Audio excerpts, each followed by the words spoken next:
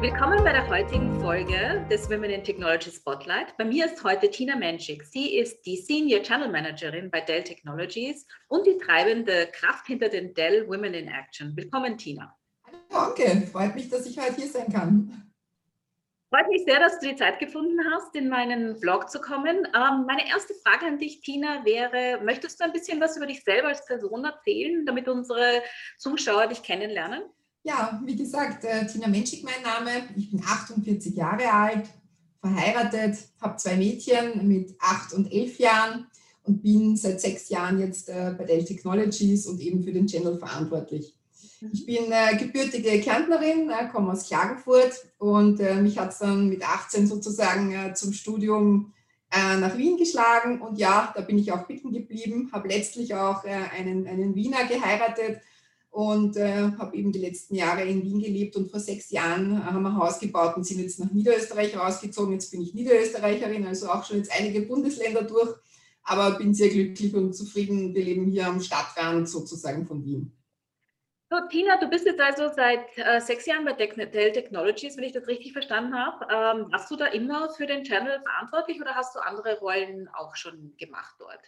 Ja, also nein, nicht immer für den Channel verantwortlich. Also wie ich bei Dell 2015 gestartet habe, da war es noch Dell sozusagen, also die Zeit vor dem Merger. Da war ich zuerst Sales Manager über alle Segmente drüber, also sozusagen Territory, Large Commercial Public, also das war noch nicht so straff segmentiert. Und ich habe dann nach einem Jahr auch den Channel dazu bekommen, was relativ einzigartig war, weil normalerweise diese Rollen einfach in den Konzernen ja getrennt sind.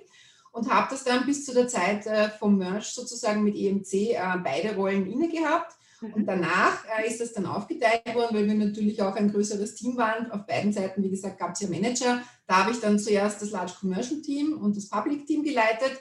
Dann ist noch weiter runter fokussiert worden, weil wir sozusagen die Inside Sales und die Outside Sales zusammen in eine Gruppe integriert haben, weil da gab es auch noch einen Inside Sales Manager, kleines Detail am Rande. Aber wie gesagt, dann habe ich Public geleitet einige Jahre und bin letztlich jetzt vor 1,5 Jahren wieder zurück in den Channel und macht riesig Spaß. Ja. Klingt ja wirklich nach einer interessanten Karriere bei Dell schon. Was ich aber auch raushöre, ist, dass es jetzt eigentlich weniger technisch fokussierte Jobs sind, obwohl du in der Technik arbeitest. Meine Frage wäre jetzt, was ist denn dein Hintergrund? Du hast erzählt, du bist nach Wien gekommen zum Studieren. Was hast du denn studiert? Beziehungsweise hast du vielleicht schon eine HTL gemacht vorher? Was ist denn dein Hintergrund? Nein, gar nicht. Ich komme überhaupt nicht aus der Technik und wollte nicht in die Technik und schon gar nicht in die IT. Also es ist wirklich ganz lustig, wenn ich so Revue passieren lasse und nachdenke, wie sich das alles entwickelt hat. Ich habe eben ein ganz normales Gymnasium gemacht und habe dann die Matura gemacht und wollte nach Wien studieren gehen und habe mich für Handelswissenschaften entschieden mit dem Schwerpunkt Sprachen. Also habe dann noch Italienisch als zweite Sprache dazu gehabt. Und habe eben in Wien studieren begonnen und habe mich auch immer total gegen einen Computer und all diese Dinge gewehrt. Ja, aber dann, ich glaube mit 23 habe ich mir dann einen zugelegt, weil ich musste ja wegen der Diplomarbeit und das Ganze. Ja, und ich habe dann gegen Ende des Studiums schon zu arbeiten begonnen, damals bei der Erste Bank. Und bin dann nach einiger Zeit in der Filiale, wo ich geholfen habe, den Menschen sozusagen, weil damals gab es diese Einführung von diesen ganzen Automaten, wo sozusagen weg vom Schalter und alles halt sozusagen zu diesen Automaten hin ist und dieses Self-Service, also da habe ich dann die Einschulungen für die Kunden gemacht, bin ich draußen gestanden, das war so mein Beginn eigentlich in die Berufswelt neben dem Studium und bin dann aber sehr schnell in die Zentrale reingerutscht, wo ich in der SAP-Abteilung gelandet bin, wo ich zuerst Schulungsunterlagen einfach nur umgestalten sollte, also mehr optischer Natur und immer mehr wurde es dann auch zum Umgestalten inhaltlicher Natur und habe mich dann sehr stark ins SAP, als auch damals in die NT4-Welt, mein Gott, das ist lange her, wenn ich nachdenke, eingearbeitet. Und so bin ich eigentlich in die IT gerutscht. Ja. Und ich war dann viele Jahre, also ein paar Jahre in der SAP-Abteilung, in der Erste Bank, Sparda zu Hause, bis dann sozusagen die Reise auch weitergegangen ist. Sehr spannend. Kannst du dich erinnern, warum du eigentlich nicht in die IT wolltest und warum du keine Computer wolltest und diese Dinge?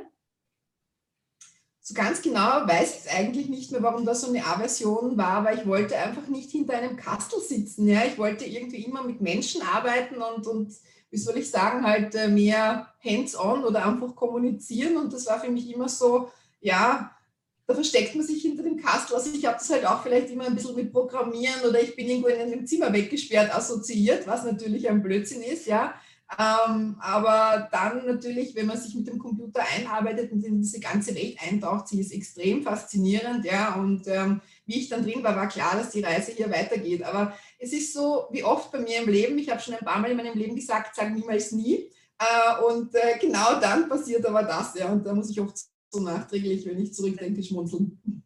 Ja, das ist ein ganz interessanter Punkt, den du da angesprochen hast. Das passiert ja ganz oft, dass Leute, die nicht in der IT arbeiten, beziehungsweise überhaupt nicht keinen Kontakt haben zu Menschen, die in der IT arbeiten, dass die so eine Vorstellung davon haben, was man hier macht, die halt mehr aus dem Fernsehen kommt. Und das ist meistens irgendein junger Typ, der vor einem Computer sitzt, irgendwo vielleicht noch in einem schlecht beleuchteten Raum und irgendwelche Dinge tut. Und das spricht, glaube ich, viele Frauen tatsächlich nicht an. Ja. Was ich da ein bisschen heraushöre, ist auch, dass es in deiner Familie wohl keine Role Models gegeben hat, ja, die jetzt irgendwie schon in der Technik gearbeitet haben, damit du dort vielleicht gesehen hättest, was es gibt, oder? Was haben denn deine Eltern gemacht zum Beispiel? Nein, gar nichts. Also da gab es in diesem Zusammenhang, wenn man das überhaupt so nennen will, keine Role Models. Ja, also meine Eltern, mein Vater war selbstständig, also der war Glasermeister, hat einen eigenen Betrieb gehabt, ja. Und meine Mama hat sozusagen im Betrieb mitgeholfen und war aber auch Hausfrau und sozusagen zu Hause. Und ich liebe meine Eltern, ich schätze meine Mutter sehr, aber ich wollte trotzdem immer sozusagen einen anderen Weg gehen. Ja? Und das hat mich auch zusätzlich ein bisschen angetrieben, erstens einmal doch von Klagenfurt wegzugehen, wie soll ich sagen, relativ jung, ja, wirklich eigenständig zu sein, auf den Beinen zu stehen und dann aber auch mich beruflich zu verwirklichen und hier einfach ja, zu schauen, wie weit man auch kommt natürlich. Ja. Ja, ein ganz wichtiges Thema, dass es oft halt einfach wirklich so ist, dass es keine Vorstellung gibt, was bei uns in der IT möglich ist an Bildern. Weil wir haben jetzt ja ein bisschen darüber gesprochen, dass dein Job jetzt ja nicht so einen starken technischen Fokus hat. Ja. Sehr stark höre ich ja raus aus dem, was du erzählst, dass dich interessiert hat, mit Menschen zu kommunizieren, halt nach draußen zu gehen. Und das ist ja das, was du dann in deiner Karriere auch gemacht hast, richtig? Also von den Skillset ist doch das genau das, was du hier gefunden hast. Ne? Ja, genau. Also vielleicht von der ersten Bank dann weiter. Es sind damals einige Kollegen Richtung Microsoft gegangen, ja, und irgendwann wurde ich auch gefragt, ob ich nicht Lust habe, ja, sie hatten eine Rolle für einen Technical Account Manager sozusagen frei und ich habe mich dann beworben, habe den Job auch bekommen, ja, und habe dann auch wirklich die Möglichkeit gehabt, technisch ein bisschen einzutauchen, weil ich habe so ein Art Ausbildungsprogramm bekommen, wo man ein halbes Jahr mehr oder weniger die meiste Zeit in London ist, wo man dann diese ganzen technischen Zertifizierungen machen kann. Also das war eine extrem coole Zeit. Ich habe wahnsinnig viel gelernt, ja, und bin dann auch in die Technik eingetaucht und war dann etliche Jahre Technical Account Manager bei Microsoft beziehungsweise Partner Strategic Consultant. Also das ist so ein Programm, wo die Partner sozusagen dich einkaufen, exklusiv, die Hälfte hat Microsoft gefundet. Ja, und habe damals lustigerweise auch immer gesagt, ich werde nie in den Sales gehen, ja, sondern und wieder kam dann später der Weg in eine andere Richtung, ja, weil einfach mir das so sehr Spaß gemacht hat, mit Menschen zu arbeiten und es einfach auch meine Stärke ist, wie soll ich sagen, Menschen zusammenzubringen, Menschen einfach zu bewegen, in eine Richtung zu gehen oder Menschen auch vielleicht von einem Produkt oder von einer Leistung zu überzeugen und dass sozusagen der Salesweg dann doch auch der richtige Weg war, ja. Ja, hervorragend. Und deine Geschichte ist eine spannende, weil du hast halt angefangen mit eigentlich einer Aversion gegen IT, ja, also gegen Computer zumindest. Ja. Hast dann eigentlich eine wirtschaftliche Ausbildung gemacht, Handelswissen, wie hat das geheißen? Welthandel. Ja. Handelswissenschaften. Handelswissenschaften. Handelswissenschaften. Ja. Welthandel war es davor, das war das alte Studium genau, sozusagen. Ja. Das hat mein Vater noch gemacht. Er hat Welthandel gemacht, deswegen vermische ich das immer so ein bisschen. Handelswissenschaften aber dann, ja, bist du als Frau eigentlich bei den größten Unternehmen gewesen. Also du hast ja schon mit der ersten Bank angefangen, die eine der größten Banken ist. Ja. Dann hast du jetzt Microsoft erwähnt und ich erinnere mich, du warst, glaube ich, auch mal bei VMware, so wie ich. Ja. Also das ist auch eines der größten Softwareunternehmen und bist jetzt bei Dell Technologies auch wirklich ein großer Name. Ja. Das ist ja eine großartige Karriere. Wenn du so ein bisschen darüber reflektierst, wenn du jetzt deine Töchter zum Beispiel anschaust, was hast du denn für ein Gefühl, was haben denn haben die schon einen Bezug zur Technik? Was siehst du denn da? Ja, also wie gesagt, meine Mädels sind 8 und 11, also die haben natürlich schon einen Bezug zur Technik, weil sie natürlich ganz anders aufwachsen, als ich aufgewachsen bin. Ja, also wie gesagt, die kennen ja kein also Festnetztelefon kennt man natürlich, aber so diese Wählscheiben wie früher, was wir nur hatten, ja, ich weiß gar nicht, wann ich mein erstes Handy hatte, auch mit 22, 23, also relativ spät. Das kann man ja alles nicht mehr vergleichen. Die Kinder heutzutage kennen ja von klein auf, wie soll ich sagen, Tablets, Mobiltelefone und all diese Dinge. Und jetzt natürlich auch in dieser Zeit der Pandemie mussten sie ja auch, vor allem die Ältere, die im ersten Gymnasium ist, natürlich auch Online-Unterricht machen. Und da ist schon ganz ein anderes Technikverständnis. Also ich finde es ganz, ganz toll, wie die Mädels heutzutage aufwachsen. Auch so, wenn ich nicht nur jetzt von der Technik her, sondern auch so Revue passiere, die haben ein ganz anderes Selbstvertrauen. Die werden ganz anders gehen die mit Dingen um als ich damals. Ja. Also ich habe mal wirklich auch mein Selbstbewusstsein oder wie soll ich sagen, was alles in mir steckt, auch erst in der Zeit und im Laufe meiner Karriere erarbeiten müssen oder aus mir herausgeholt, weil wenn ich jetzt zur Revue passiere und diese einzelnen Stationen mir anschaue und dieses, wo ich immer gesagt habe, nein, das ist nichts für mich oder das mache ich nie, war vielleicht auch ein bisschen, ich habe es mir nicht zugetraut. Ja? Und jetzt sehe ich das auch ganz anders. Jetzt ist man natürlich doch in seiner Mitte, wie soll ich sagen, und eine fertige Persönlichkeit, wobei fertig ist man nie.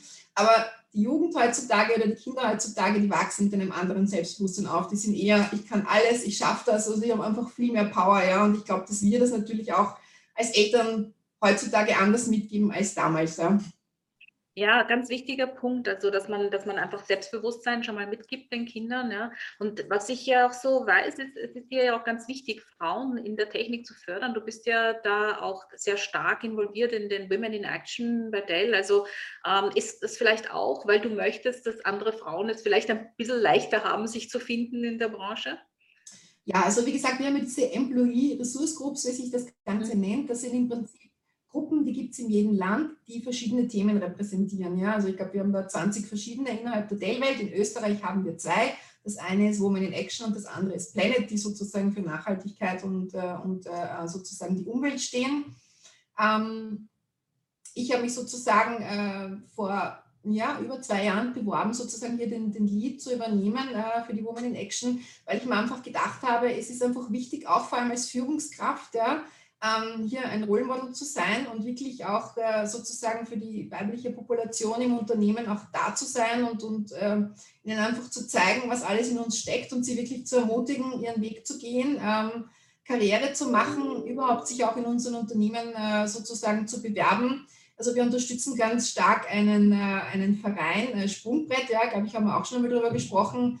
Das ist eben ein Verein, der unterstützt Damen im Alter von 16 bis 21, um sozusagen den Einstieg in die Technik zu fördern. Also mir ist das sehr, sehr, sehr wichtig und auch meinen Kolleginnen, die mit mir in Women in Action tätig sind, dass sozusagen das Thema Diversity oder Gleichberechtigung eigentlich kein Thema sein sollte, sondern dass das ganz selbstverständlich ist. Und wir haben leider noch viel zu wenig Damen bei uns im Unternehmen und die Firma hat natürlich große Ziele und ja, wir versuchen ja alles dran zu setzen, um das einfach attraktiv zu machen. Und ich möchte einfach, wenn meine Mädels mal so weit sind, dass sie in die Berufswelt eintreten, dass gewisse Themen keine Themen mehr sind, sondern dass es einfach selbstverständlich ist. Ja.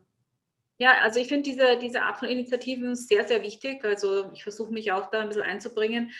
Und du hast ja auch angesprochen, dass du damals, als diese ganzen Karriereschritte zur Auswahl standen, dir das nicht zugetraut hast unter Umständen. Ja?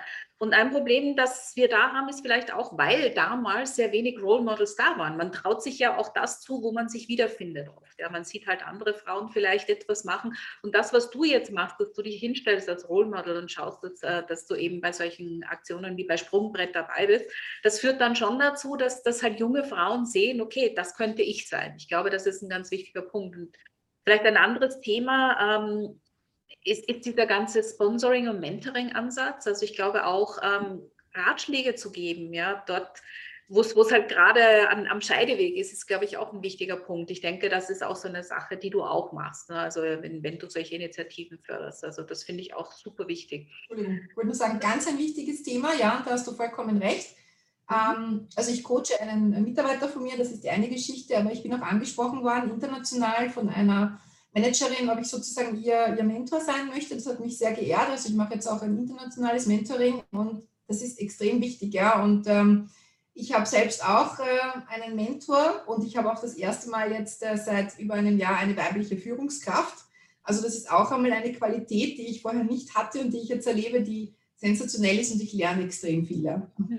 Danke für diesen Einwurf. Ja, das ist ein ganz wichtiges Thema und ich hätte das fast unter den Tisch fallen lassen. Und das ist eben interne Netzwerke, Frauennetzwerke. Ja, das eine ist, dass man die Frauen mal in die IT bekommt, ja, dass man ihnen eben dieses Vorbild bietet. Und das andere ist, dass wenn sie dann da sind, dass man Netzwerke bildet. Ja, ich meine, du hast es natürlich jetzt auch schon angesprochen, aber siehst du das auch als fördernd, ja, für Frauen, wenn sie sich innerhalb des Unternehmens dann zusammentun und sich gegenseitig unterstützen? Ich finde das absolut fördernd und ich finde es ganz toll sozusagen, wenn in einem Konzern, so wie wir sind, wirklich Managerinnen in sehr hohen oder leitenden Positionen auch oft dazu aufrufen und so wirkliche Women in Action Roundtables machen oder dann einfach erzählen, wie es ihnen gegangen ist in ihrer Karriere, ihre Highlights, ihre Lowlights oder was sie halt glauben, was wichtig ist mitzugeben. Also das gibt so viel Energie und so viel Kraft, finde ich. Oder auch einfach zu hören, ah ja, der ist auch irgendwann einmal so gegangen oder sie war mit dem Selbstbewusstsein unten oder sonstiges.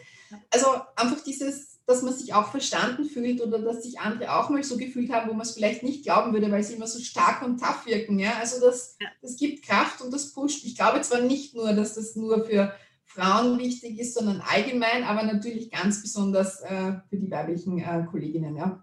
Ja, ich stimme dir zu, Männer brauchen natürlich auch ihre Netzwerke, nur die haben die halt schon. Ja, also ich glaube, die haben halt einfach schon die Möglichkeit, sich gegenseitig zu unterstützen, weil sie so viel mehr sind. Also wir müssen halt noch ein bisschen schauen, dass wir unseresgleichen finden. Das merkt man halt noch. Du hast es ja auch angesprochen, dass noch nicht so viele Frauen bei euch in der Firma sind. Hast du eine Vorstellung, wie viel Prozent bei euch weiblich sind? Das bin ich, glaube ich, schlecht, aber ich glaube, wir sind irgendwas zwischen 25 und 30%. Ja. Ja, ist bei uns, glaube ich, auch so. Also das würde ungefähr hinkommen. Also wäre nicht verwunderlich, wenn es in dem Rahmen liegen würde. Ja, super, dass du auch mit daran arbeitest, dass sich das ändert in der Zukunft. Und das bringt mich dann vielleicht auch zu einem Punkt, wenn eine junge Frau jetzt zu dir kommt und sagt, ich würde mich eigentlich für eine Karriere in der IT interessieren, was rätst du mir denn? Was würdest du denn sagen? Was würdest du ihr denn auf den Weg mitgeben? Ja, also ich würde grundsätzlich mal versuchen herauszufinden, ob sie mehr sozusagen Richtung Sales oder Richtung Technik tendiert, ja. Aber ansonsten würde ich ja empfehlen, sich unbedingt, wie gesagt, zu bewerben, ja, sich auch vielleicht nicht immer abschrecken zu lassen, wenn Ausschreibungen sind sozusagen, dass man nicht immer alle Punkte hundertprozentig erfüllen muss, ja, weil es gibt vieles, was man auch dann noch im Job lernen kann oder wenn man losstartet, ja, und meistens gibt es ja auch einen Mentor, der da ist oder jemanden, der sozusagen einen Buddy, der eine gewisse Zeit lang begleitet. Ja, also ich würde alle ermutigen, einfach sozusagen wirklich diesen Weg einzuschlagen oder sich zu bewerben. Sie sollten sich halt nur im Klaren sein, ob sie halt mehr in die eine oder in die andere Richtung gehen wollen, aber das ist eine Feinheit. Das ist die einzige Sache, ja. Ja, super. Also das sind ganz wichtige Punkte, die du da angesprochen hast nochmal. Also dass man eben Sachen auch lernen kann, ja, dass man nicht 100% einer Jobausschreibung erfüllen muss. Ja.